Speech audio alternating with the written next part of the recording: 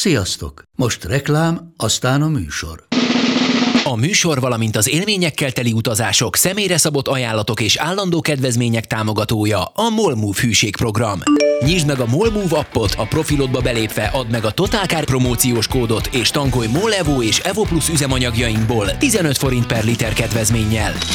Ne feledd, a Totalcar promókóddal most még jobban megéri MOL Move tagnak lenni.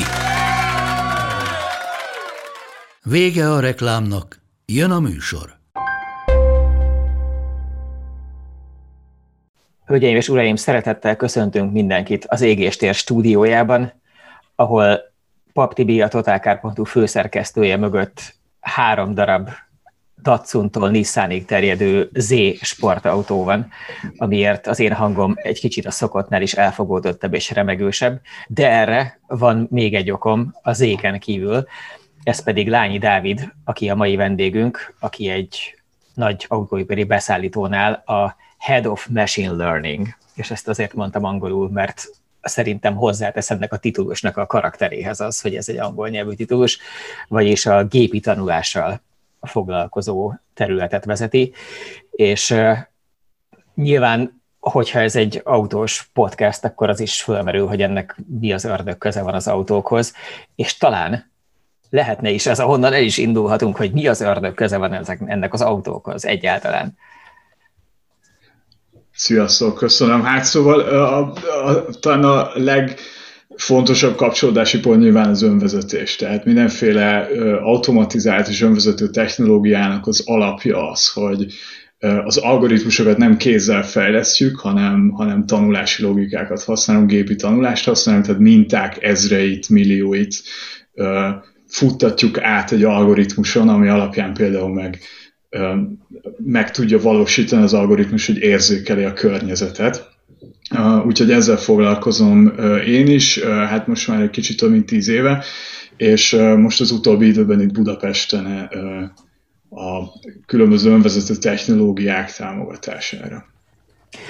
A gépi tanulás, mint önvezető technológia edzéspálya, az azért alakult ki, mert az autóvezetés ilyen szempontból olyan, mint a biciklizés. Hogy a biciklizés is olyan, hogyha van egy gyereked, és meg akarod tanítani biciklizni, akkor megpróbáltad elmagyarázni neki, hogy az van, hogy amikor éreznéd, hogy balra billensz, akkor próbálj meg jobbra, és így tarts ellen meg minden, de hogy valójában nem lehet, tehát hiába próbálnánk a szabályokat elmagyarázni, igazából nem megy, hanem a gyereknek a nagyon bonyolult neuronhálója az agyában, az a kísérletezés során valahogy egyszer csak így tudat nélkül összerakja, hogy mi a folyamat, és ezt próbáljátok valahogy reprodukálni gépen? Igen, ez egy nagyon jó analógia egyébként, amit mondasz, pontosan ez van, hogy ugye nagyon sokáig semmilyen területen nem volt átütő ereje a gépi tanulásnak. Ezt egyébként nagyon régóta kutatják, tehát kb. Az 50-es évek óta van komolyan vehető kutatás így ezen a területen, különösen a neurális hálózatoknál, de ezek alkalmazásba nem kerültek, mert nagyon sokáig a problémák nagy részére, hogyha algoritmusokat gyártottak, ahogy te is mondod, hogy elmondták, hogy pontosan mit kell csinálni a gépnek, tehát gyakorlatilag leprogramozták, hogy hogyan kell végrehajtani a lépéseket, az úgy elég jó volt. És hát vannak olyan probléma területek, és az önvezetésben kifejezetten a környezetérzékelés ez egy ilyen terület, ahol annyira komplex az, hogy mit kell csinálni, hogy azt gyakorlatilag programsorokkal lekódolni kezelhetetlen. Tehát annyira komplex lenne az a program, amit szerkeszteni kéne, és hogyha nem tudom, kijön egy új autótípus, aminek egy kicsit más kinézete van, és akkor azt is ugyanolyan pontossággal föl kéne ismerni, ezt karbantartani, továbbfejleszteni, pontosítani ezeket a programokat, így kézzel lehetetlen. Kérdezzek már egyet közben. Ahhoz, hogy te ilyenekkel foglalkozz, te tulajdonképpen mi vagy? Matematikus, programozó, fizikus? Mi kell ahhoz, hogy az ember ilyenekkel foglalkozhasson? Én informatikus vagyok egyébként. Ugye nyilván valamilyen szinten programozni kell tudni ezekhez, viszont ennek van egy statisztikai, matematikai háttere, amit szintén kell ismerni. Úgyhogy valahogy egy ilyen mix. Nagyon érdekes, hogy a csapatomban, ahol dolgozom, ott hihetetlen színes háttérrel jöttünk. Tehát van csomó matematikus alkalmazott, matematikus fizikus, van biológus is, sokan, például volt, aki vegyészmérnöki háttérrel jött, tehát ez nem kapcsolódik nagyon erősen az informatikához, de van egy nagyon erős része, amiben ugye programozni kell. Viszont ez most még egy mix, és például most még nem lehet az egyetemeken kifejezetten mesterséges intelligencia szakokat találni, úgyhogy ezt a tudást ma még itthon össze kell legózni. Viszont én azért azt látom, hogy hosszú távon ugyanúgy, ahogy a villamosmérnökségből lett az informatika, és ugye a szoftverre külön tudás, ez így összeállt, ugyanígy én azt látom, hogy a gépi tanulás mesterséges intelligenciára is előbb-utóbb meg lesznek a külön szakok. És egy biológus az mit hasznosít a biológia tudásából az ilyen gépi tanulási folyamatoknál? Ugye mi neurális hálózatokkal dolgozunk, és ugye sokan szokták mondani, hogy gyakorlatilag modellezzük azt, hogy az emberi agyban mi történik. Ez úgy félig meddig igaz, tehát mi nagyon leegyszerűsített modelljét használjuk annak, hogy hogyan működnek az agyunkban a neuronok, és hogyan kapcsolódnak hálózatba, és hogy tanulnak.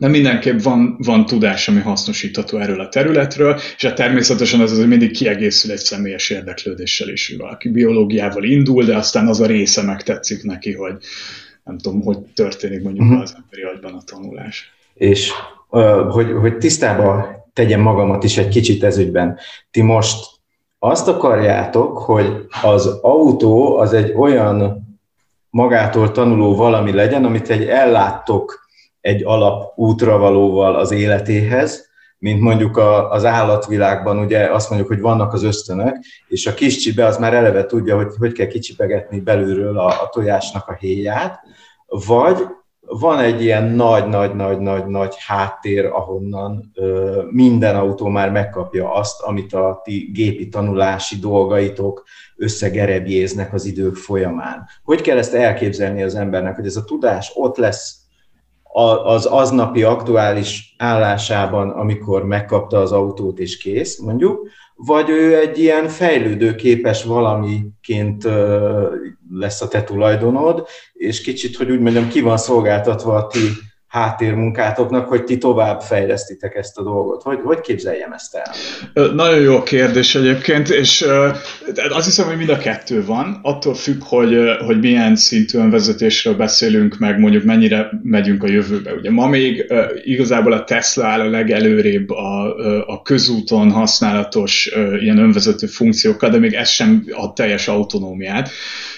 Tehát nagyon sok, tehát ma még ugye van ez az 5-ös skála az autonómia szintekről, ahol az 1-es az, amikor csak technikailag beavatkozik mondjuk egy ABS abba, hogy hogyan irányítjuk az autót, a 2-es az, ami most a legelterjedtebb, tehát itt azért már komoly szenzorika van, kamera, radar, néha lidar szenzor, ami alapján ugye valamilyen módon értelmezzük a környezetet, és ugye komplexebb műveleteket is át tud venni a rendszer. Van a 3-as szint, amiben már bizonyos szituációkban az autó a felelősséget is át tudja venni a sofőrtől. Ez az, ami ma még nincs kint az utakon.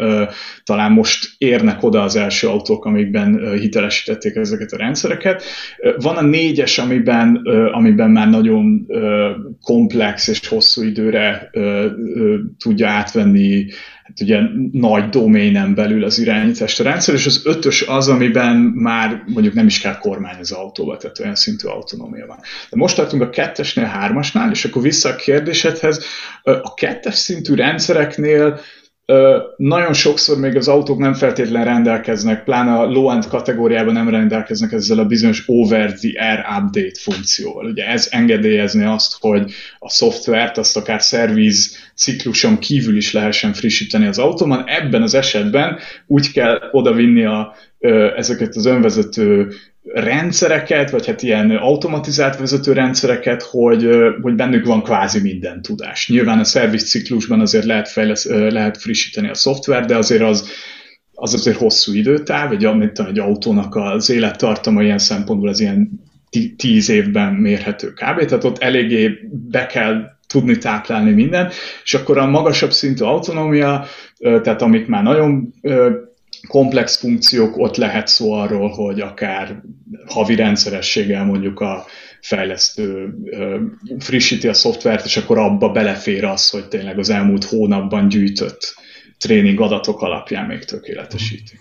De az a lényeg, hogy ti látjátok el ezzel a tudással az autót, és nem az van, hogy azt mondja, hogy na, megvett engem a Józsi, és az mindig erre szokott menni melóba, és látom, hogy ő ezt jobban csinálja, ezt a kanyart itt nem tudom én, a Petőfi hídra, tehát hogy nem az embertől tanul, nem a saját példájából tanul, hanem az alapján fog dolgozni, amivel ti ellátjátok alap ilyen felismerő és eltaláló tudással ezek szerint. Így van, hogyha nincs megengedve ez a fajta frissítés, akkor igen, ha meg van engedve, akkor egy fokkal azért érdekesebb a helyzet. Ott ugye megtörténhet az, hogy a használat során az autó gyűjt még adatokat, és hogyha ez kollektív szinten érdekes a rendszer továbbfejlesztésére, akkor ezeket az adatokat az autó felküldheti a felhőbe, amit aztán a fejlesztő a következő release-hez mondjuk felhasznál a frissítésre. Tehát mondok egy példát, hogy mondjuk rájönnek, hogy nem tudom, abban az esetben, amikor a terepjáró hátára van szerelve a bicikli, akkor ott bizonytalan a modell, hogy biciklit lát-e vagy terepjárót. És akkor ilyenkor tud a fejlesztő olyat csinálni, hogy a kint lévő flottától elkér ehhez hasonló mondjuk képmintákat, amiket aztán felcímkéznek, hogy nem, ez mégiscsak egy terepjáró, hiába tűnik biciklinek, és ez alapján a rendszer egyébként online tovább tud fejlődni, és mondjuk a következő frissítésre már pontosabb lesz a predikció. Tehát, hogy az, amit most leírsz, az a működési modell, amit most leírtál, az, ahogy a Teslák fleet learningje működik, és nagyon sokat lehetett hallani arról, hogy tulajdonképpen ez tűnik az egyetlen logikus, reális adatgyűjtő módszernek jelenleg, tehát hogy ahhoz, hogy a gépi tanulás működjön, ahhoz elsősorban információra van szükség, amit fel lehet dolgozni, tehát hogy nagyon sok alapesetet és nagyon sok ilyen edge case nevű egészen extrém példát, mint amit most te is mondtál, ilyet kell feldolgozni ahhoz, hogy egy idő után eljöhessen az a pillanat, hogy valóban minden helyzetet meg tud oldani, legalább úgy egy kép, mint ahogy az ember. És mi meg azt látjuk, hogy az alapadatgyűjtés az olyan, mintha sehol máshol nem történne. Mármint legalábbis értelmezhető méretben. Tehát, hogy Teslából nagyjából 1 millió fut mostanra az utakon, amiből talán nem is tudom, 600 000 lehet, vagy 750 000 lehet, amiben benne van már a 8 kamera, meg az jelfeldolgozásukhoz szükséges hardware-nek egy része. És hogy minthogyha ezt az adatgyűjtést a többiek el se kezdték volna. Tehát, hogy azok a kamerák, amik a fejlett vezetés támogató rendszerek kedvéért most is benne vannak az autóban, hiszen egy sávtartó automatikához is szükséges ahhoz, hogy egy autóban legyen kamera, amivel legalább értelmezni tudja a sávokat.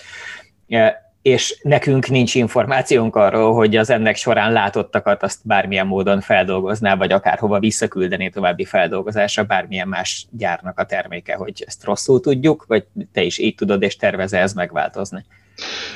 Igen, ezt is két részre bontanám. Tehát van, ugye ebben igazatok van, hogy az adatgyűjtés egyébként mindenféle mesterséges intelligencia alkalmazásban, nem csak az önvezetésben, az az egyik legköltségesebb és legfájdalmasabb dolog, amit csinálni kell. A másik egyébként, hogy nagyon nagy számítási infrastruktúra kell, tehát a költségelem másik óriási része az, hogy hol tanítjuk ezeket a rendszereket, de az adatnál maradva igen, az van, hogy elképesztő mennyiségű adat kell, és ráadásul az is fájdalmas, hogy ahhoz, hogy mondjuk a pontosságot lineárisan növelni tudjuk, ahhoz egy exponenciális görbékben kell gyűjteni az adatot, tehát egy létező adatbázist extra adatpontokkal kiegészíteni mindig egyre kevesebb hozzáadott teljesítménnyel jár. Úgyhogy ez nehezíti a dolgot. Azt lehet mondani, hogy ugye kell először is egy törzsadat, amivel mondjuk a 95, 98, 99%-os pontosságot el lehet érni. Ehhez nem feltétlenül kellenek ilyen gigantikus flották. Tehát ezt akár egy cég úgy is megteheti, hogy néhány tucatnyi autóval mondjuk masszívan gyűjt adatot az utakon, de ezt mondjuk az ember nem veszi észre feltétlenül, hogy ez mondjuk ilyen nagy skálán történik, és ebből már, hogyha ezt okosan csinálják, tehát földrajzilag, időjárásban, útviszonyokban megpróbálják lefedni a lehető legkülönbözőbb szituációkat, ez már ad egy ilyen nagyon jó bázis teljesítményt. Viszont ez az, ami még nem elég a teljes autonómiához. Tehát ahhoz, hogy igazán 99% 99,999 és nagyon sok 9-es pontosságot el lehessen érni, ahhoz, ahogy te is mondod, ezeket a bizonyos edge case-eket, corner case-eket kell lefedni, és ezek elképesztő ritkák, tehát ha az ember csak, 10-20-100 autóval van kint gyűjteni, lehet, hogy egyet sem lát éveken keresztül ez a flotta. Na, ekkor jön számításba az, amivel például a Tesla is, meg egyébként szerintem előbb-utóbb más cégek is már dolgozni fognak, hogy a saját flottájukon keresztül nézik, és itt azért könnyedén ilyen millió kilométeres távok szóba jönnek már ugye emberi időtávokon belül. Itt természetesen a kihívás az, hogy akkor nem minden adatot gyűjtsünk be, tehát ne exponenciálisan kezdjük növelni az adatbázis, mert ez előbb-utóbb ellehetetleníti a tréninget, hanem jöjjünk rá, hogy mik azok a corner case-ek, amikkel érdemes kiegészíteni az adatbázist. Jó, akkor visszakanyarodva egy kicsit az egésznek az elejére. Most a te mindennapi munkád az önvezetéshez kapcsolódik, vagy ahhoz kapcsolódik, hogy a vezetés támogató rendszerekhez a környezetet értelmezni tudó szenzorokkal mi újság, azon belül valamelyikkel? Nekünk ez az utóbbi most a fókuszterületünk, az érzékelés. Ugye mindenféle önvezető rendszer, tehát a kisebb autonómia szintűt és a teljesen önvezető rendszert is el lehet úgy képzelni, hogy ez ilyen komponensekből áll. Ugye a robotikában 3 felé szokták ezt különíteni, tehát sense, plan és act, tehát hogy érzékelj, készíts valami tervet, és ugye irányítsd az eszközt. Mi ebből ezt az első részt dolgozzuk ki, ez a sense. Ugye ez az, amiben a leginkább szerepe van a mesterséges intelligenciának, mert egyszerűen nincs jobb ötletünk, hogy hogyan lehet ennyi szenzorikus információt feldolgozni valós időben, mint ezek a bizonyos gépi tanuló eljárások. Úgyhogy mi ezeket a szenzorikus bemeneteket használjuk, tehát például a kameraképet, ugye radarképet, lidarból származó ilyen pontfelhő adatokat, és ezek alapján próbáljuk az autó körüli környezetet feltérképezni, tehát például a közlekedési szereplőket, egyéb járműveket, autókat, motorosokat, bicikliseket, de ugyanígy a gyalogosokat, mondjuk az út topológiát, hol vannak sávok, azokra milyen szabályok vonatkozhatnak, illetve nyilván mindenféle egyéb szemantikus érzékelés, például a statikus környezetről, hogy hol vannak akadályok, hol van bejárható terület, és így tovább, milyen messze vannak a dolgok tőlünk, és ez alapján rakunk össze tulajdonképpen egy ilyen modell környezetet, amiben már ott vannak a távolságok, ott van, hogy milyen típusú eszközök vannak, milyen típusú szereplők vannak, és ez alapján, a modell alapján tud aztán mondjuk egy tervkészítő rendszer valamit mondani, hogy nem tudom, vészfék asszisztensnek a planning rendszere, hogyha gyalogos ilyen pályán éppen elénk lépne be, és azt predikáljuk, hogy nem tudom, 10 másodperc múlva beleütköznénk, akkor ilyen és ilyen lépésekkel kerülj el, az például a legvégén satúfék. És ti azt vizsgáljátok? Hát, hogy úgy mondjam, hogy oké, megvan, hogy néz ki körülöttem a világ, mi történik, de ugye ezeknek a rendszereknek az egyik alapvetése, hogy még mindig az autó vezetője a felelős a dolgokért, és hogy vannak-e arra vizsgálatok, amikor ezek a rendszerek készülnek, hogy hogyan reagál a vezető az autó reakciójára, mert ő felül tud bizonyos dolgokat írni. Tehát, hogyha vannak automatikus kikerülő manőverek, hogy ti megtanítjátok az autót, hogy került ki, akkor nem vált ki az, hogy elkezdi tekerni a kormányt egy olyan reakciót, hogy az ember, aki erre nincs felkészülve, hisz mondjuk egy faros Skodán szerezte a jogosítványát, és akkor mit tudom én, ő meg az anyád, és visszateker. Tehát, hogy figyelembe veszitek-e azt a hatást, hogy ez váratlanul élhet embert, és ez akaratlanul akár egy ilyen ösztönös ellenreakciót vált ki, vagy hogy mik lehetnek azok az opciók, hogy most mit csináljon az autó, hogy csak segítsen, vagy irgalmatlan erővel kezdje el tekerni a kormányt, irgalmatlan erővel kezdjen el fékezni. Ezeket ti nézitek, hogy reagál egy sokkal bonyolultabb, hogy úgy mondjam, öntanuló rendszer az autóban arra, amit csinál maga az autó?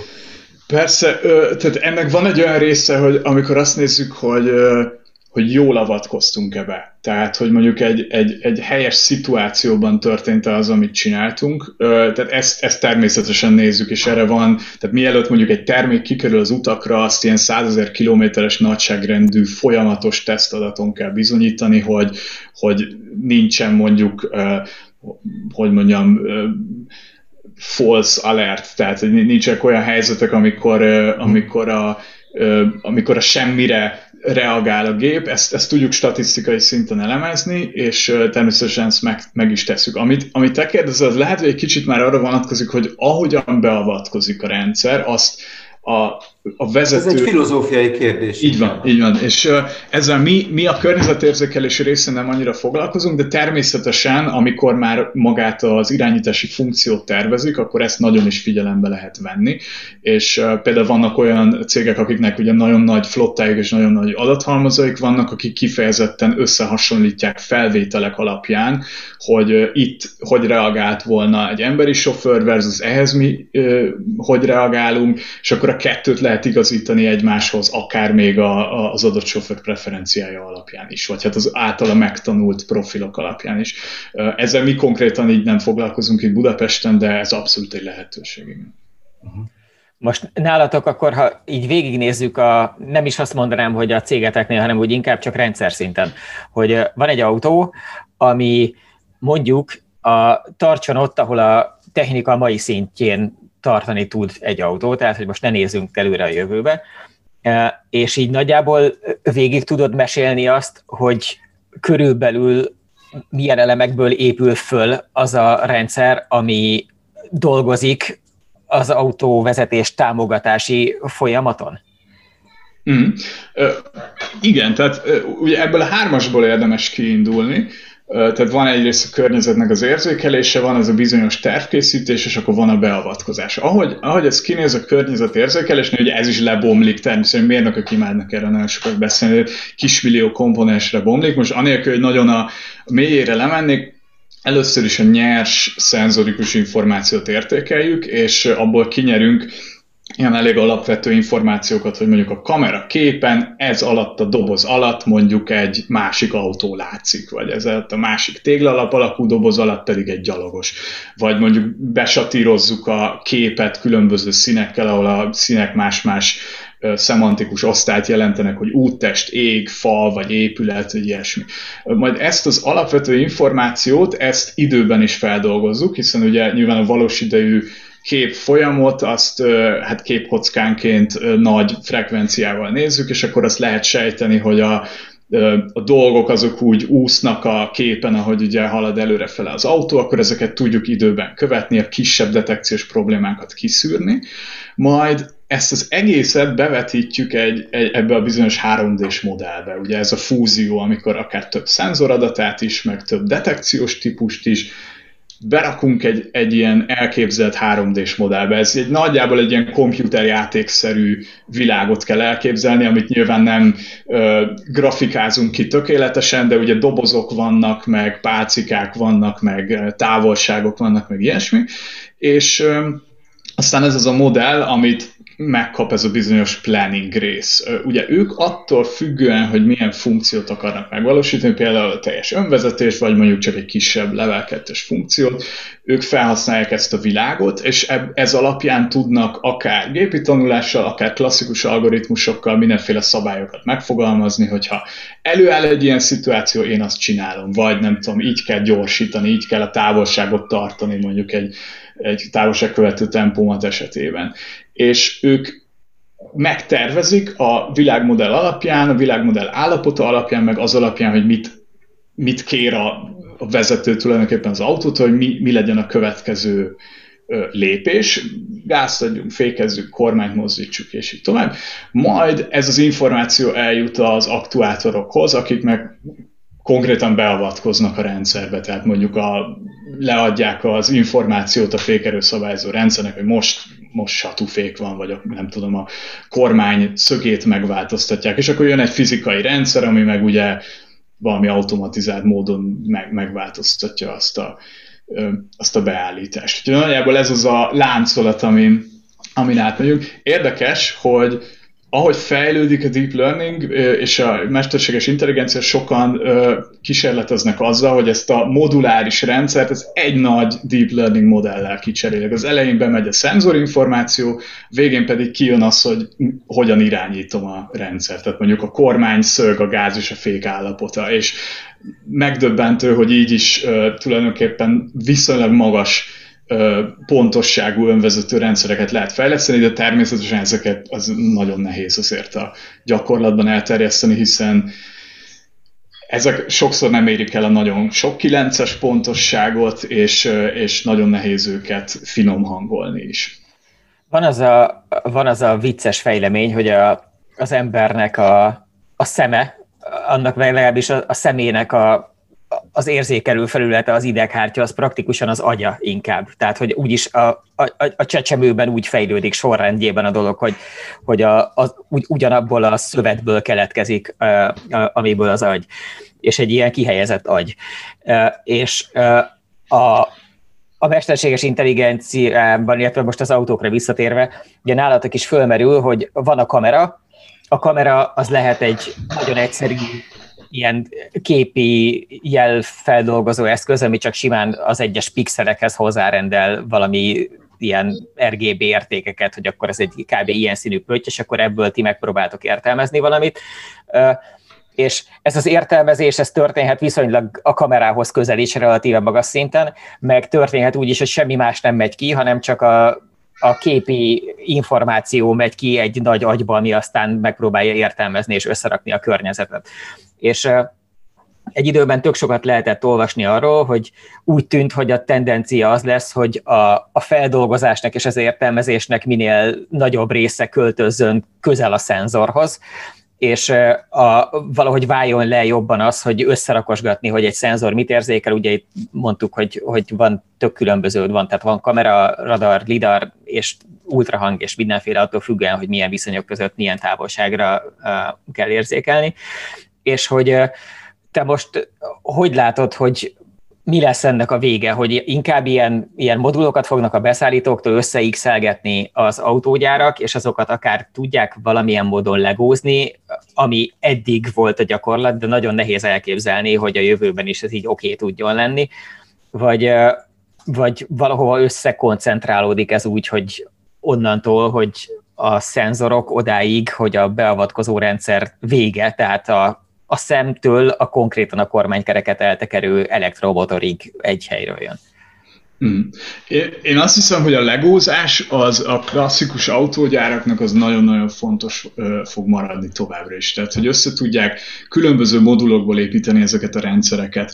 Ez nyilván lassítja azért ennek az egésznek a fejlődését, de ez ahhoz, hogy a költségeket alacsonyan tudják tartani, tehát mondjuk tényleg a low-end árkategóriába is be tudjanak építeni ilyen rendszereket, ahhoz kell az, hogy mondjuk különböző beszállítók közül tudjanak választani, akár egy szérián belül több különbözőt is ki lehessen választani. Tehát mindenképp kell az, hogy legózzanak. Ami egyébként látszik, itt ugye volt a kérdésednek része, hogy közel viszik a detekciót a szenzorhoz.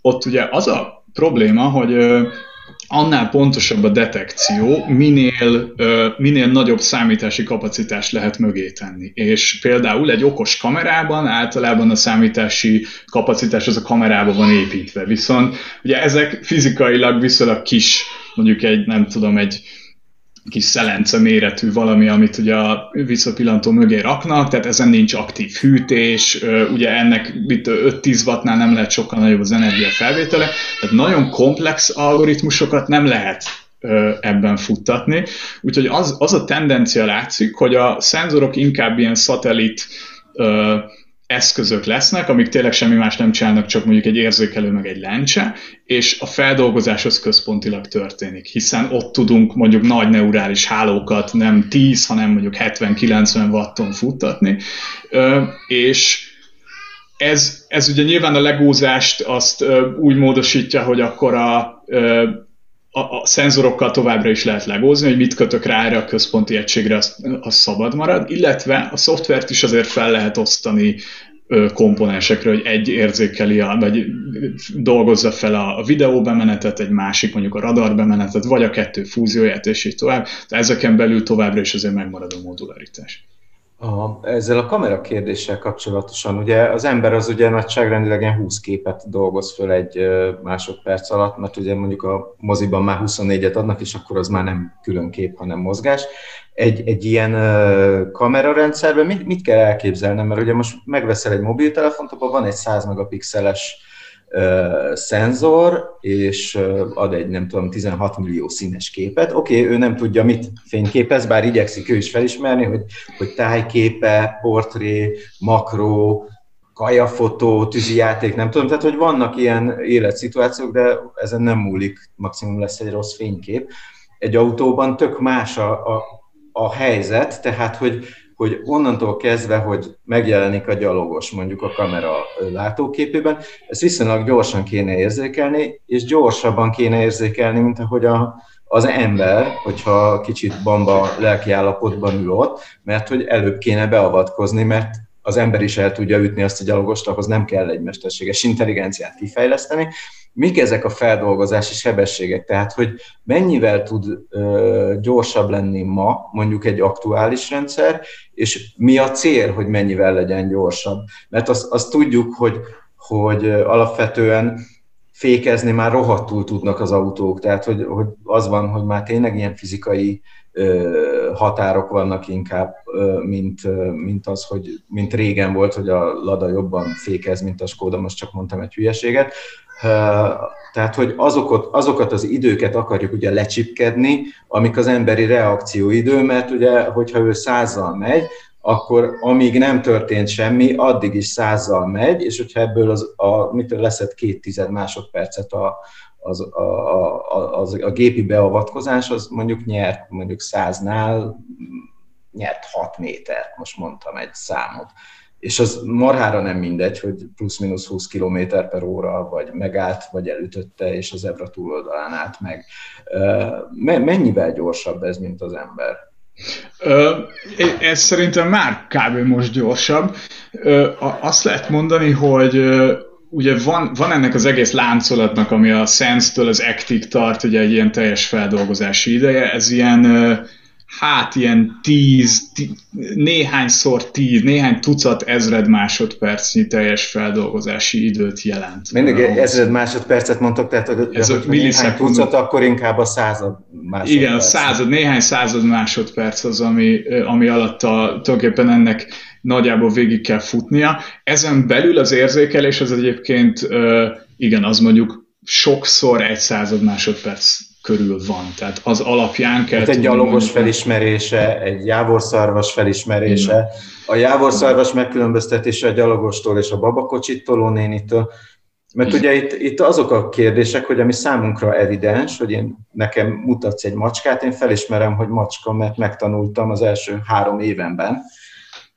De lehet, hogy nektek is 3 év volt ezt megtanítani az első ős Ádám Éva mesterséges intelligencia rendszernek, de ez ugye a gépeknek, a macska az egy külön kategória, a nyest az egy külön kategória, a gyalogos az is egy külön kategória, de a biciklitoló gyalogos is egy másik kategória, mert másnak kell számítani, mint a biciklin ülő gyalogost, aki rohadtul gyorsabb, mint a biciklitoló gyalogos. Tehát, hogy ezek így mentek. Most mi ez a felismerésnek a határa? Tehát, hogy mit tud egy ilyen különbséget tenni? Mi között tud különbséget tenni? A hülyejárások minisztériumának feldolgozása, tehát, hogy lehet, hogy az hülyén jár, de az attól még egy ember. Hol tartotok ebben? Hogy látjátok? Itt nagyon függ attól, hogy mihez készítjük az algoritmust. Tehát mondjuk, hogyha ilyen kettes autonómia szintű rendszerekhez, aminél mondjuk nem tudom, ilyen kényelmi biztonsági funkciók, amik konkrét esetekben beavatkoznak, vagy kikapcsolhatók, bekapcsolhatók, ott egy kicsit kényelmesebb a helyzet, ott nem kell mindent ismerni. Tehát mondjuk ott ami fontos, azok ugye a közlekedési szereplők, tehát a négy kerekű járművek, akkor azoknak a különböző kategóriája, hogy ez most egy személyautó, vagy egy teherautó, esetleg egy furgon, ilyesmi, hogy ezeknek más-más viselkedési modellje lehet. Ezen kívül akkor a kétkerekűek, tehát a motorosok, a biciklisek, akkor nagyon jól mondod, hogy az ember az különböző szerepben vesz részt az úton, tehát lehet gyalogos is, és lehet ugye ezeknek a kétkerekűknek az utasa, úgyhogy ezeket akkor külön kell értékelni, és hát nagyjából tehát körülbelül ezek, tehát a közlekedési résztvevők szempontjából ezzel úgy elég jól leírtuk mondjuk az ADAS rendszerekhez, a Level 2-eshez. Akkor ahogy megyünk fölfele az autonómia szintek között, ugye egyre inkább le kell bontani azt, hogy ezeken a kategóriákon belül is mit látunk, illetve kiterjeszteni például az állatokra, kistestű, nagytestű állatokra. Adott esetben itt már szóba jön az, hogy ilyen az utakon lévő infrastrukturális elemeket fölismerik, például a bójákat, az ilyen terelő dolgokat. Nézést, hozzám jött egy futár.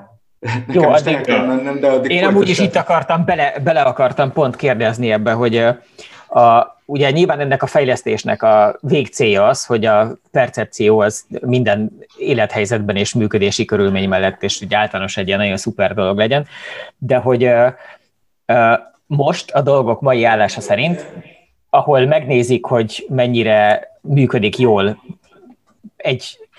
egy ilyen rendszer, az sok esetben mondjuk a ti piacotokra, most csak arra gondolva, mondjuk a Euro-NCAP törésteszt szervezetnek van már ezekkel a fejlett vezetéstámogató rendszerekkel kapcsolatos tesztmetódusa.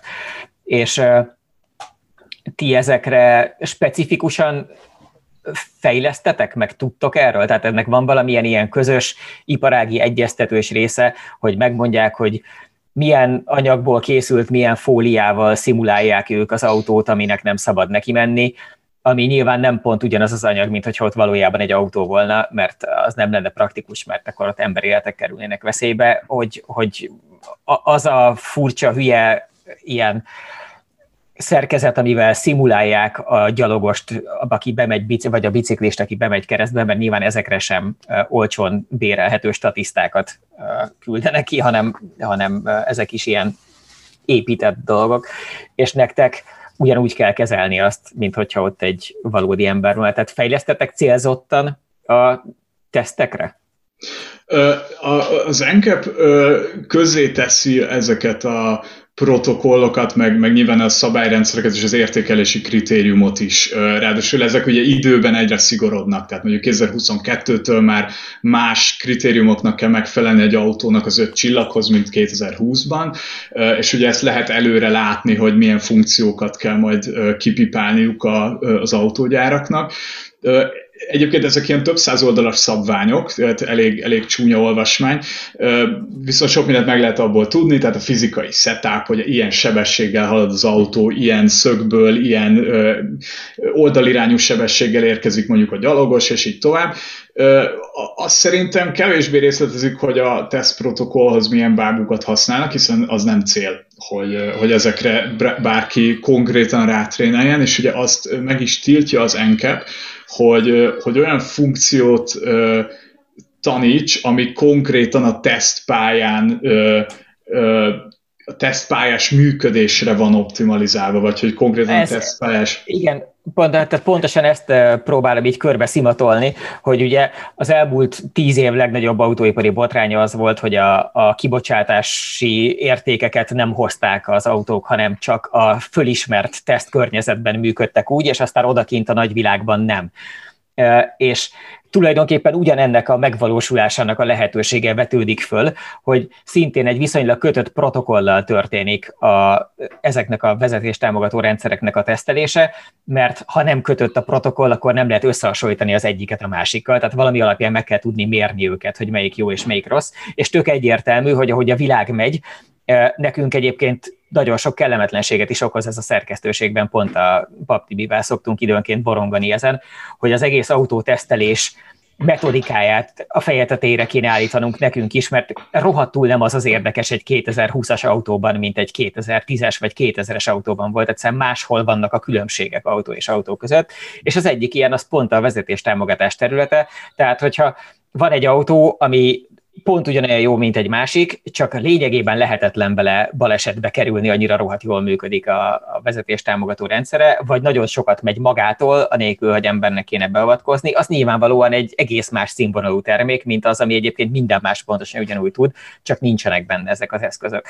És hogy mennyire realisztikus azt mondani, Igen, és hogy mennyire realisztikus azt mondani, hogy előállhat az eset, amikor a protokollok között jól viselkedik valami, de az általunk kipróbált, vagy a valóságos életben pedig rosszul, mert a mi tesztelői tapasztalatunk az, hogy nagyon sok, nagyon rosszul működő rendszer van jelenleg. Tehát a false pozitívok tekintetében is, amikor igazából nincs olyasmi, amit detektálni kellene, de mégis, és ezért vagy egy kellemetlen riasztásra kell az embernek reagálnia, vagy rosszabb esetben aktívan ellen kell tartania, mondjuk egy kikerülő manővernél a szembejövő kamionba belekormányozni kívánó fantombiciklistát érzékelő autót megfékezve.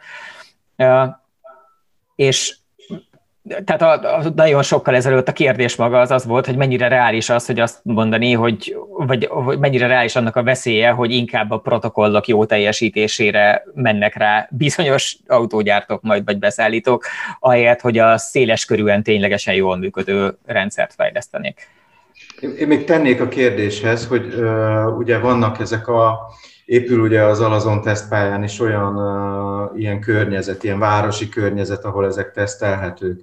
De általában azt szoktuk látni, hogy kimennek egy reptérre, és akkor vészfékezünk, felfújható autó. Én már láttam, volt egy Mercedes bemutató, hogy van már ilyen biciklista, ami egy ilyen robotporszívószerű szerkezet viszi ki a parkoló kocsik közül, van robotgyalogos, tényleg már csak robot seprű lovagoló boszorkány nincsen a repertoárban, és ha ugyanezt behelyezzük mondjuk épületek közé, ahol van felfestetlen sáv, én szerintem a radarok érzékelnek olyan visszaverődő sugarakat, meg interferenciákat, amik mondjuk ott a reptéren egyszerűen nincsenek, nem felfedezhetők, és nekem az a tapasztalatom, hogy én itt Magyarországon láttam konkrétan azt az autót konkrét magyar reptéren tesztelni ilyen rendszerekkel, amit nagyjából a szerkesztőségen belül vagy a szerkesztőségtől 2 kilométeren kapcsoltam ki a fenébe, mert használhatatlan volt,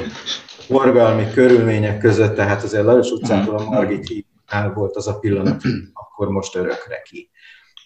Hogyan valós, tehát hogy ezt hogyan figyelitek, amit a Karott is kérdezett, hogy a való élet hogy viszonyul ezekhez a tesztekhez, minősítésekhez? Ez az egyik legnehezebb feladat egyébként. Tehát itt több része is van a dolognak, tehát az egyik az, hogy milyen jók a detekciós algoritmusok, tehát ugye említettétek a false pozitívokat, tehát amikor valamit másképp látunk, azt hisszük, hogy ott van valami, de nincs, és akkor közbeavatkozik valahogy a rendszer. És akkor van a másik része, hogy mennyire agresszív mondjuk konkrétan a beavatkozási logika. Mindegyik részének külön-külön van hatása, és tehát amit te mondasz, amikor az elején valami nagyon zavaró, folyamatosan bele szól a sávba, meg ilyesmi, ugye akkor szokták az emberek rögtön kikapcsolni. A jobb helyeken van rá gomb, a rosszabb helyzet, amikor a menüben kell keresgélni az egészet. Csak akkor tudod a menübe kikapcsolni, ha előtte bízol benne, hogy ez a rendszer elég jól a sávban tart abban a 8 percben, ameddig megtalálod a menüben azt a beállítást, ahol ki tudod kapcsolni, hogy még ne tartson a sávban a rohadék.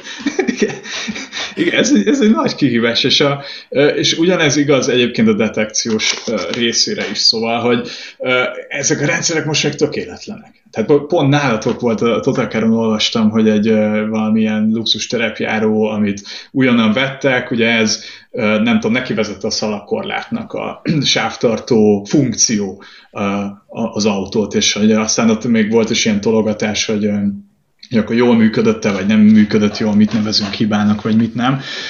De az biztos, hogy ahogy azért az emberi percepciónak is vannak tökéletlenségei, tehát mi is néha egy sötétben nem látunk, van, aki rosszabbul lát sötétben, mint mások, stb. Úgy ezek az algoritmusok is tökéletlenek. Az egyik legnagyobb kihívás az, és ez kifejezetten lefordítható mesterséges intelligencia technikai fejlesztési kihívásokra, hogy hogyan általánosítanak ezek a rendszerek. Tehát mindent nem láthat a tréning adatban egy percepciós rendszer, egy kamera. Úgyhogy ezt a tréning adatot úgy kell összerakni, hogy a lehető legkülönfélébb mintákat tartalmazon, de még ekkor sem lesz minden egyes útvonalról benne minta. Ugye mi azért vezetőként megtanuljuk a kedvenc útvonalainkat, és a balesetek azok sokkal kisebb valószínűséggel történnek a bejárt útvonalakon, hogyha azokat ismerjük, mint hogyha valami új helyen járunk. És ugye ugyanez van itt is, hogy általánosítania kell a felismerőknek, és ez ma még problémás, hogyha kis energiafelvételű, olcsó rendszerekre gondolunk, amiktől nem várunk el magas szintű autonómiát, ott bizony becsúsznak ilyen problémák, hogy nem tudom, azt látja, hogy a felfestés más irányba megy, és meg van győződve róla az algoritmus, hogy arra megy a sáv, holott ez egy szalagkorlát. Úgyhogy ez az oka, amiért ma még nem merik rátenni a level 3-as plecsint az autókra. Tehát egyszerűen most még azt kell mondani, hogy ott, tehát azok a rendszerek, amik tényleg ilyen milliós szériákban kikerülnek az utakra, ezek még igénylik azt, hogy te, mint vezető ott legyél, és ellen tudj kormányozni. Jó esetben észreveszed, mit tudom én, 5000 kilométerből vagy 20 000 kilométerből egy-kétszer, hogy valami nincs rendben. Rosszabb esetben annyira zavar, hogy rögtön kikapcsolod az egészet, de hogy nem véletlen, hogy ezt még nem bízhatod a gépekre. Viszont szerintem ez idő kérdése. Tehát... Ezt tudjátok számítani? Tehát, hogy azt mondod, hogy te, mint mesterséges intelligencia fejlesztő, van-e arra valami képlet vagy számítási módszer, hogy azt mondod, hogy ez az autó meg tudja csinálni azt, hogy nem tudom én, a maci jelmezbe öltözött háromlábú embereket is felismerje megfelelően, ahhoz ilyen és ilyen számítási kapacitás kellene, ma ez a processzor ennyibe kerül, és ez mikorra jön el? Tehát, hogy van-e erre képetek, vagy fel tudtok-e mondani ilyet, mondjuk, hogyha bemegy egy autógyártó, hogy én azt szeretném, hogy az én önvezető rendszerem 5-ször legyen jobb a Tesláénál, és akkor ti meg tudtok-e mondani valamit, hogy ilyen számítási kapacitású processzort kéne berakni. Hát ezt most csak úgy tudjuk megoldani, hogy tele van a csomagtartó számítógépekkel, stb. Tehát, hogy itt ti mennyire exakt ennek a matematikai háttere például? Nagyon-nagyon jó a kérdés, és tényleg tehát ügyfelekkel vannak ilyen jellegű megbeszélések konkrétan, és ezek nehéz kérdések, és sokszor tehát tényleg a terület legjobbjai között is nincs egyetértés, meg nem ugyanazt a víziót látja mindenki. Másrészt, aki tudja ezeket a válaszokat, azért az sokszor nagy-nagy titokban tartja, hogy mit is jelent ez. Ha megnézzük azt, hogy milyen kommunikációt folytatnak különböző cégek, hogy ugye mikor érik el ezt a teljes önvezetés szintjét, akkor azért most az utóbbi években sokkal-sokkal konzervatívabb lett mindenki. Tehát azt látják, hogy már a 3-as szint, és ugye sokan az 5-ös szintre lőnek, tehát például megnézzük nem tudom, Amerikai Waymo, a Zoox, a Cruise, ők ugye ilyen nagyon sokáig az Uber, ugye ők most átadták valakinek az önvezető részlegüket, tehát ők mind a nagyon magas autonómia szintre mennek. Ott úgy képzeljétek el, hogy a csomagtartót konkrétan meg van pakolva számítással, mindenféle compute eszközökkel, és ugye ezek azok a rendszerek, amiket ma már kimernek engedni akár vezető nélkül is. Ugye most Kínában is elindult valami robotaxi flotta, és hát ugye Amerikában még a legtöbb helyen vannak safety driverek, akik ugye ülnek az automatika mellett, de már kezdenek megjelenni az első autók, ahol már elengedik ezt, tehát annyira megbízhatóan működnek, de ezek nem sorozatgyártott autók. Tehát ráadásul rettenetesen korlátozott területen engedik csak, tehát hogy abban van még egy nagyon radikális megközelítés, hogy... Ez egy iránytaxi tulajdonképpen, ha csak oda tud elvinni, ahová el tud. Csak Vegason belül mondjuk. Hogy amit mikromilliméterre föl HD térképeztek, és mentek rajta 7 trilliószor, és tényleg az összes eset megvan, hogyha honnan megy a nap, honnan csillog, milyen árnyékok mennek, merre nem tudom mi, és ott, és hogyha máshova kívánnál menni, oda máshova már nem megy. Felmerül a kérdés bennem, de bocs, várj, csak beletrollkodtunk, mielőtt megérkezhetett volna a hardware ügyi válasz. Egyébként nagyon sok duma volt arról, amikor a Tesla bejelentette tavaly előtt az új FSD, akkor új Full Self-Driving Computernek hívott komputerét, ugye a Tesla esetében, amikor valamit full self-drivingnak neveznek el, az mindig arra vonatkozik, hogy ez egy olyan jellegű dolog, ami már abba az irányba mutat, hogy majd egyszer valamikor egy jövőre bejelentett időponthoz képest valahány évvel később ténylegesen egész jól fog tudni magától menni. De abban egyfajta iparági egyetértés mutatkozott, hogy az egy erre a célra nagyon jól felkészített darab vas volt, amit ők megterveztek és legyártatják maguknak, nem tudom, a Samsunggal, vagy nem tudom kivel a vasat, és akkor az Nvidia rögtön föltette a kezét, hogy elnézést azért úgy van, hogy mi is tudunk ilyen számokat tudó hasonló számítási teljesítményű dolgokat. Az is igaz, hogy mi még csak bejelentettük és nem gyártjuk, és majd csak jövő utántól lehet megrendelni volumenben, de hogy végül is van már nekünk is hasonló, ami ugyanannyi teraflopot tud kitolni magából. És egy ilyen a számítógépes játékra fejlesztett ilyen gamer PC-k világából ismerős, vagy leginkább arra hasonlító terminológia, meg videókártyás terminológiájú farokméregetés vette kezdetét, miközben a dolognak ez mindenképpen csak az egyik része, mert ez az, hogy milyen vason fut maga a szoftver. És a másik fele pedig az, hogy milyen a szoftver, a harmadik fele pedig az, hogy mennyi adat áll rendelkezésre ahhoz, hogy az a szoftver meg tudja ezeket a dolgokat emészteni, és a végén értelmes következtetésekre jusson belőle. És ahol te ülsz, onnan nézve melyik terület tűnik a legegyszerűbben menedzselhetőnek, és melyik tűnik a legbonyolultabban menedzselhetőnek. Tehát, hogyha te húzogathatod mondjuk, kapsz egy közvetlen vonalat a ti cégeteknek a legfelső vezetőjéhez, és erőforrás allokáció ügyében szólhatsz, hogy hova küldjenek sok pénzt, akkor hova küldetnéd a legtöbbet? Nagyon nehéz mind a három terület tulajdonképpen. És megint az a kérdés, hogy mit szeretnénk elérni, tehát hogyha full self-driving, tehát a legmagasabb szintű autonómiát, akkor mind a három területen még szerintem rengeteg munka van. Igen, a hardware-rel kapcsolatban az van, hogy ugye tehát annyi flop, teraflop, ami ahhoz kell, hogy a legpontosabb algók működjenek, az cloud rendszerekben rendelkezésre áll, tehát ez nem egy nagy cucc. Ugye a kihívás az, hogy mondjuk az elektromos autókban az akkumulátornak ne a felét vigye el a számítógép fenntartása. Milyen rohadt vicces, hogy be lenne a katalógusban, ott lenne, hogy a hatótávolság emberi vezetés mellett 500 km, autonómiával 5 km, de az a rohadt biztonságos lesz, és így közben izzani fog minden.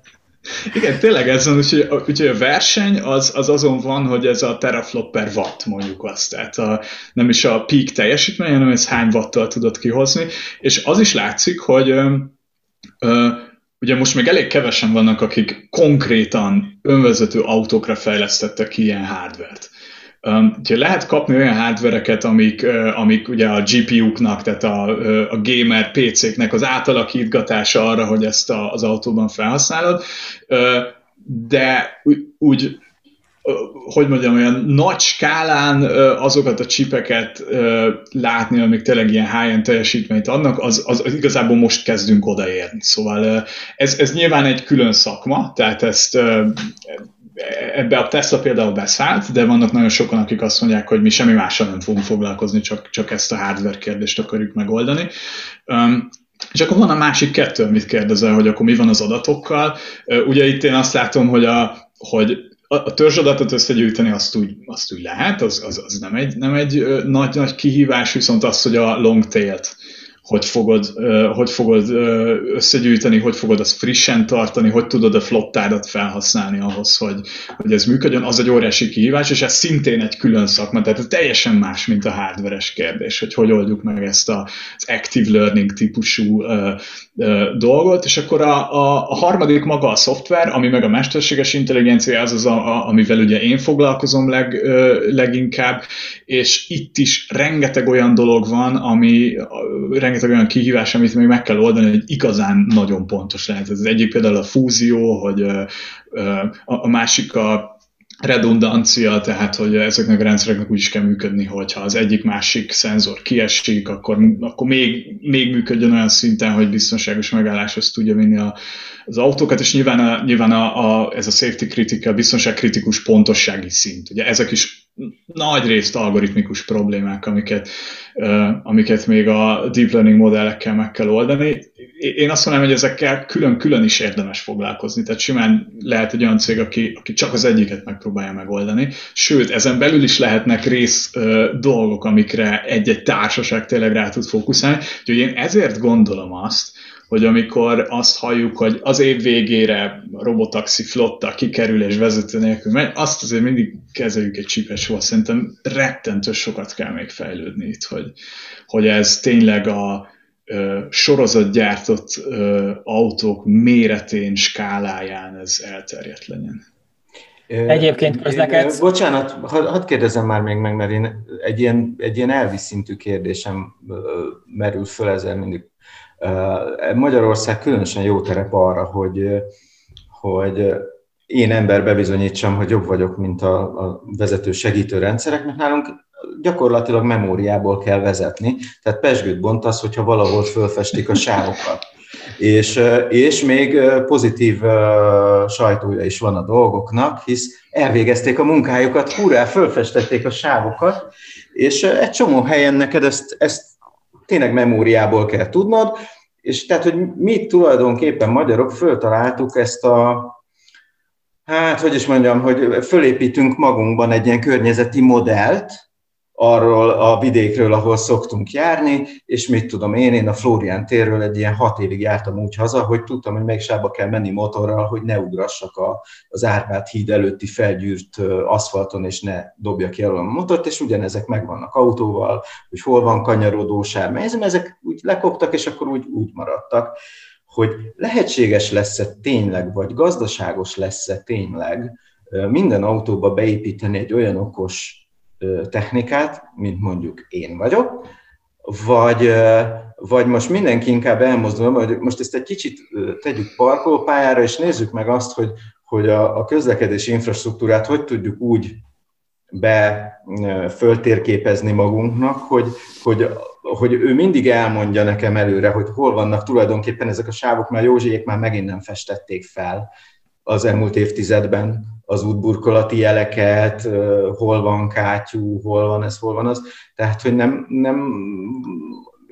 ebbe az irányba mozdult el a technika, tehát, hogy ezt az infrastruktúra és az autó kommunikációjára is határozottabban épüljön ez a dolog, és ne csak az legyen, hogy ott agyaljon egy számítógép, és izzanak a processzorok, hogy most mi hol merre van.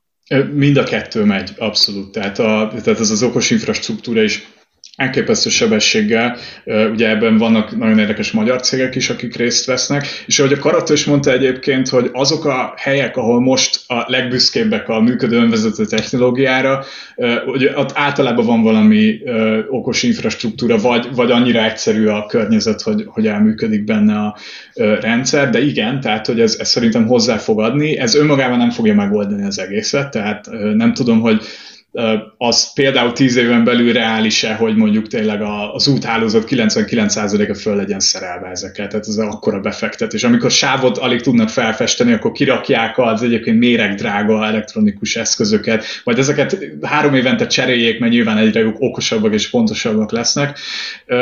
Szóval szerintem erre csak erre építeni a full self-driving eléréséhez nem lehet, ez nagyon sokat fog segíteni, hogy mondjuk a zsúfolt városi, frekventált környezetekben ott még pontosabban elnavigáljanak, de az is kell, hogy az elhagyatott országúton és a Szőlőshegy csücskében is ugyanúgy elnavigálja magát az autó. Úgyhogy szerintem ez hozzáad, meg ez is egy nagyon értékes része az egésznek, de hogy ennek a kettőnek együtt kell majd aztán a végén működni. Hogy látod a közeljövő autói, tehát amikor arról beszélünk, hogy azok, amik így ezekben az években kaphatóak, meg az 1-2 év múlva kaphatóak, azok milyen jellegű szenzorokat fognak használni? Amit már most is mindenki használ, az a kamera és a radar. Tehát ezek tulajdonképpen olcsók, jól ismerjük őket, jól értjük a fizikájukat, és hogy hogyan lehet a kettőt fúzionálni, úgyhogy ez nagyon elterjedt. Amikor azt mondod, hogy kamera és radar, akkor így hozzávetőlegesen olyan jellegű adatot tudsz mondani fejből, hogy ezek körülbelül milyen felbontású, micsodák, tehát hogy mit képzelj? Ez a kamera, ugye kamera volt a mobiltelefonunkban 15 évvel ezelőtt a 640x480-as VGA-t rögzítő borzalom is, meg most is a 100 megapixeles 4 lencsével szerelt okostelefonkamerák, hogy kb. Milyen szinten néznek a mostani kamerák? Tudnak-e bármi olyat, ami nem magától értetődő bármiben, dinamikatartományban, akármiben? Érdekes a kérdés. Egyébként a legegyszerűbb felhasználásokra is körülbelül azért a megapixel az kell. És hogyha igen, de ez tényleg a legegyszerűbb, tehát amikor mondjuk egy...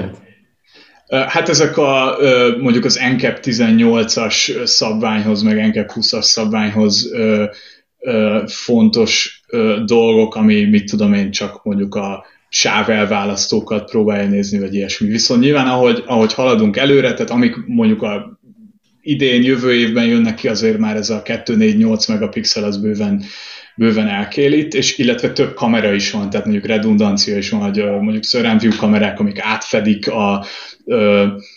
amiknek átfedő ugye, betekintési szögük van a környezetre, ott ugye több információ bejön.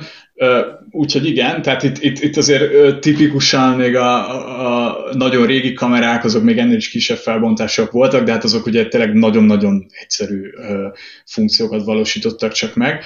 Színeket látnak? Bocsánat. Abszolút, tehát ezek színes kamerák, akkor vannak olyanok, amik ki vannak egészítve ilyen éjjellátó funkciókkal, azok nyilván a fejlettebb felhasználásra vannak. És tehát van a radar, az ugye egy nagyon régi technológia, remekül működik, viszont úgy jól lehet érezni a határait is, hogy milyen környezetekben mire lehet használni, és akkor az új, amit most nagyon erősen néz mindenki, azok a lidar szenzorok, viszont ez még szinte nagyon friss, tehát azok, amiket most látunk például ezeken a magas szintű önvezető ilyen robotaxi-szerű alkalmazásokban, ezek a spinning lidarok, amikben valami forgó alkatrész van, és ugye tényleg fizikailag szkenneli a környezetet. Ez egy lézerszkenner valójában, ugye? Tulajdonképpen ez pontosan egy 3D-s letopogató szkenner, elképesztően drága, ahhoz képest elég alacsony felbontása is van, úgyhogy itt még tehát ennek a fizikai szenzor fejlesztése is sok esetben még nyitva van. Van, aki azt mondja, hogy érdemes kamerával és radarral lefedni a funkciók nagy részét. Ugye ultrahang az mindig van az ilyen alacsony sebességű manőverezésnél, parkolásnál, ilyesmi, tehát az még kiegészíti ezeket, de azért az is látszik, hogy a lidar az olyan szituációkban is ad extra információt, amikor mondjuk a kamerák azért nehezebben látnak, vagy mondjuk az egyik kamera kiesik, illetve az nagyon fontos, hogy a lidar hiperpontos távolsági információt ad, akár olyan esetekben is, amikor ezt a radar vagy a kamera alapján nehezebb belőni. Úgyhogy ilyesmi helyeken vannak ilyen működési korlátok? Mert én egyszer valami, nem is emlékszem, milyen autó volt szerencsére, hogy mentem, és volt egy kicsi köd, és ilyen, tudod, csak egy sima radaros tempomatról beszélünk, és abban a pillanatban adta föl a munkát. Ez azt jelenti, hogy ő ott már korlátozott képességű volt, vagy csak nem vállalta fel ennek a felelősségét? Jó kérdés, nehéz ezeket így konkrétan megítélni, de igen, tehát lehet, hogy azt látta, hogy itt nem megbízható a bemeneti jel ahhoz, hogy a funkció működjön, és akkor inkább leállítom. De ott valószínűleg a kamerákat zavarta, nem? Tehát igazából a radarnak a köd, az tök mindegy. Ezért nem értettem, tehát én arra számítottam, hogy ad egy extra biztonságot, hogy... Ne, valószínűleg az, hogy a környezetet a kamerák nem értik, mert azokat zavarja, és ha viszont a környezeti információ egy része kiesik a kamerákból, akkor eldobja azt is, hogy egyébként a radarral a távolságot látná, mert akkor inkább csinálj mindent te, ha nem működik jól. Azt végül úgyis mindig ez lesz a megfejtés, hogy akkor egyébként ő volt, innentől az övé, édes gazdám, hogy oldjad szépen meg. Szóval azt akartam kérdezni, hogy te a civil életedben mivel jársz? Én autózom, nagyon szeretek autózni, és egy Volvo-val járok. Én egyébként abba a kis százalékba tartozom, akik nagyon élvezik a manuális vezetést, és én nem tudom, nyilván ha lesz egyszer teljesen önvezető technológia, én azért akkor is nagyon fogom élvezni, ha még vezethetek az utakon. Hát ilyen közforgalomtól elzárt területeken. Versenypályán, meg nem tudom, parkolóban. Fogják majd mondani a felelős politikusok, hogy odahaza a 4 fal között, ott azt vezetsz, amit csak akarsz, édesfiam, de odakint, ahol az én gyerekem szaladgál, meg kerékpározik, ott te csak ne akarjál kézzel vezetni. Egyébként nekem azt szoktam mindig mondani, hogy erre egy olyan funkció lehetne jó, ami egy ilyen őrangyal funkció, hogy kienged téged, de nem enged olyat csinálni, amivel mondjuk veszélyeztetnéd akár az addigra már hiperfejlett önvezető infrastruktúrát, vagy saját magadat. És akkor lehet egy illúziót, hogy még te vezetsz, de hát nyilván ez azért nem ugyanaz, amikor teljesen tiéd minden, és a felelősség is. Lehetne egy driftelő önvezetőt csinálni egyébként? Például? Biztos, tehát, hogy minden kanyar driftelve vesz be. Van, tökre van. Én ki is raktam róla a videót, majd megkeresem, és berakom ide is a leírásba, mert azt hiszem az MIT-n csináltak ráadásul egy elektromosra átalakított DeLorean-hoz fejlesztettek driftelő elektronikát, és mindent megcsináltad, hogy még az ilyen éles terhelésváltásos tranzienseket is, meg mindent rohadt pontosan meg tud csinálni. Úgyhogy teljesen egyértelmű, hogy ez az egész csak szándék kérdése, hogy ezt végül is a közúton is simán meg lehetne csinálni, és mennyire jó lesz, amikor majd annyira tudja mindegyik autó, hogy így bármikor aktiválhatod. És vigyél oda izgalmasan. Igen. Szeretnék egy Budapest városnézőkört, de végig lapján mindenhol, és mivel az van, hogy az autó nem fog benne hibázni, ezért nincs ok nem engedni ezt, érted? Most akkor miért tiltaná meg a Kressz, hogyha ugyanolyan biztonsággal megyek lapján, mint egyenesen, akkor most miért ne lehetne úgy? Jó ötlet egy side projektre, abszolút. Igen. Esetleg, csak hogy a kamerákat meg kell tanítani, hogy ne arra nézzenek. Tehát, hogy tudod, mert hogyha a kilincs van előre... Igen. Hogy az oldalkamerával kell az előnézeti képet adni, továbbá, hogy a füstön át lehessen látni rendesen. Tehát hogy lehet, hogy mégis felül kell súlyozni a radart a driftelő módban. Na jó, végtelen mennyiségű kérdés szorult még belém, de közben az van, hogy elég régóta beszélgetünk, úgyhogy azt javasolnám magunknak, hogy ha van kedved, akkor valamikor majd még beszélgessünk, mert hogy azért nem fejtettük meg szerintem a mostantól az önvezetésig tartó útnak az összes lépését közösen, de igény az volna rá. És akkor nagyon szépen köszönjük, hogy a rendelkezésünkre álltál. Lányi Dáviddal beszélgettünk. Köszönöm szépen a meghívást, és nagyon szívesen legközelebb is. Kedves hallgatók és nézők, ilyet lehet beszélgetni valakivel az autózásról, akinek a titulusa pedig az, hogy Head of Machine Learning. Úgyhogy valójában nem is az van, hogy a számítástechnika, illetve a programozás az mindenképpen egy ilyen sótlan, befordulós izé. Ez legyen mindannyiunknak egy bíztató és erőt adó dolog a jövőre nézve. Illetve az is van, hogy nagyon sok ember kényszerül a gazdasági válság miatt arra, hogy esetleg irányt váltson az életével, és ez például egy nagyon jó trigger lehet arra, hogy valamilyen online Python kurzusra vagy hasonlóra feliratkozzon, aki gondolkodik azon, hogy merre kanyarodjon. Igen. Köszönjük szépen a hallgatást. Lányi Dáviddal, Pap Tibivel és Bazsó Gáborral beszélgettettek az elmúlt 1,valahány órában. Nem tudom, hogy csinálunk-e még idén égésteret, mert mindig összekavarodom a dátumokkal, de ha esetleg nem, akkor nagyon boldog ünnepeket és boldog új évet kívánunk. Ha pedig igen, akkor pedig ezt tegyétek el az utáni időszakra. Köszi szépen. Sziasztok! Sziasztok! A műsor a Béton partnere.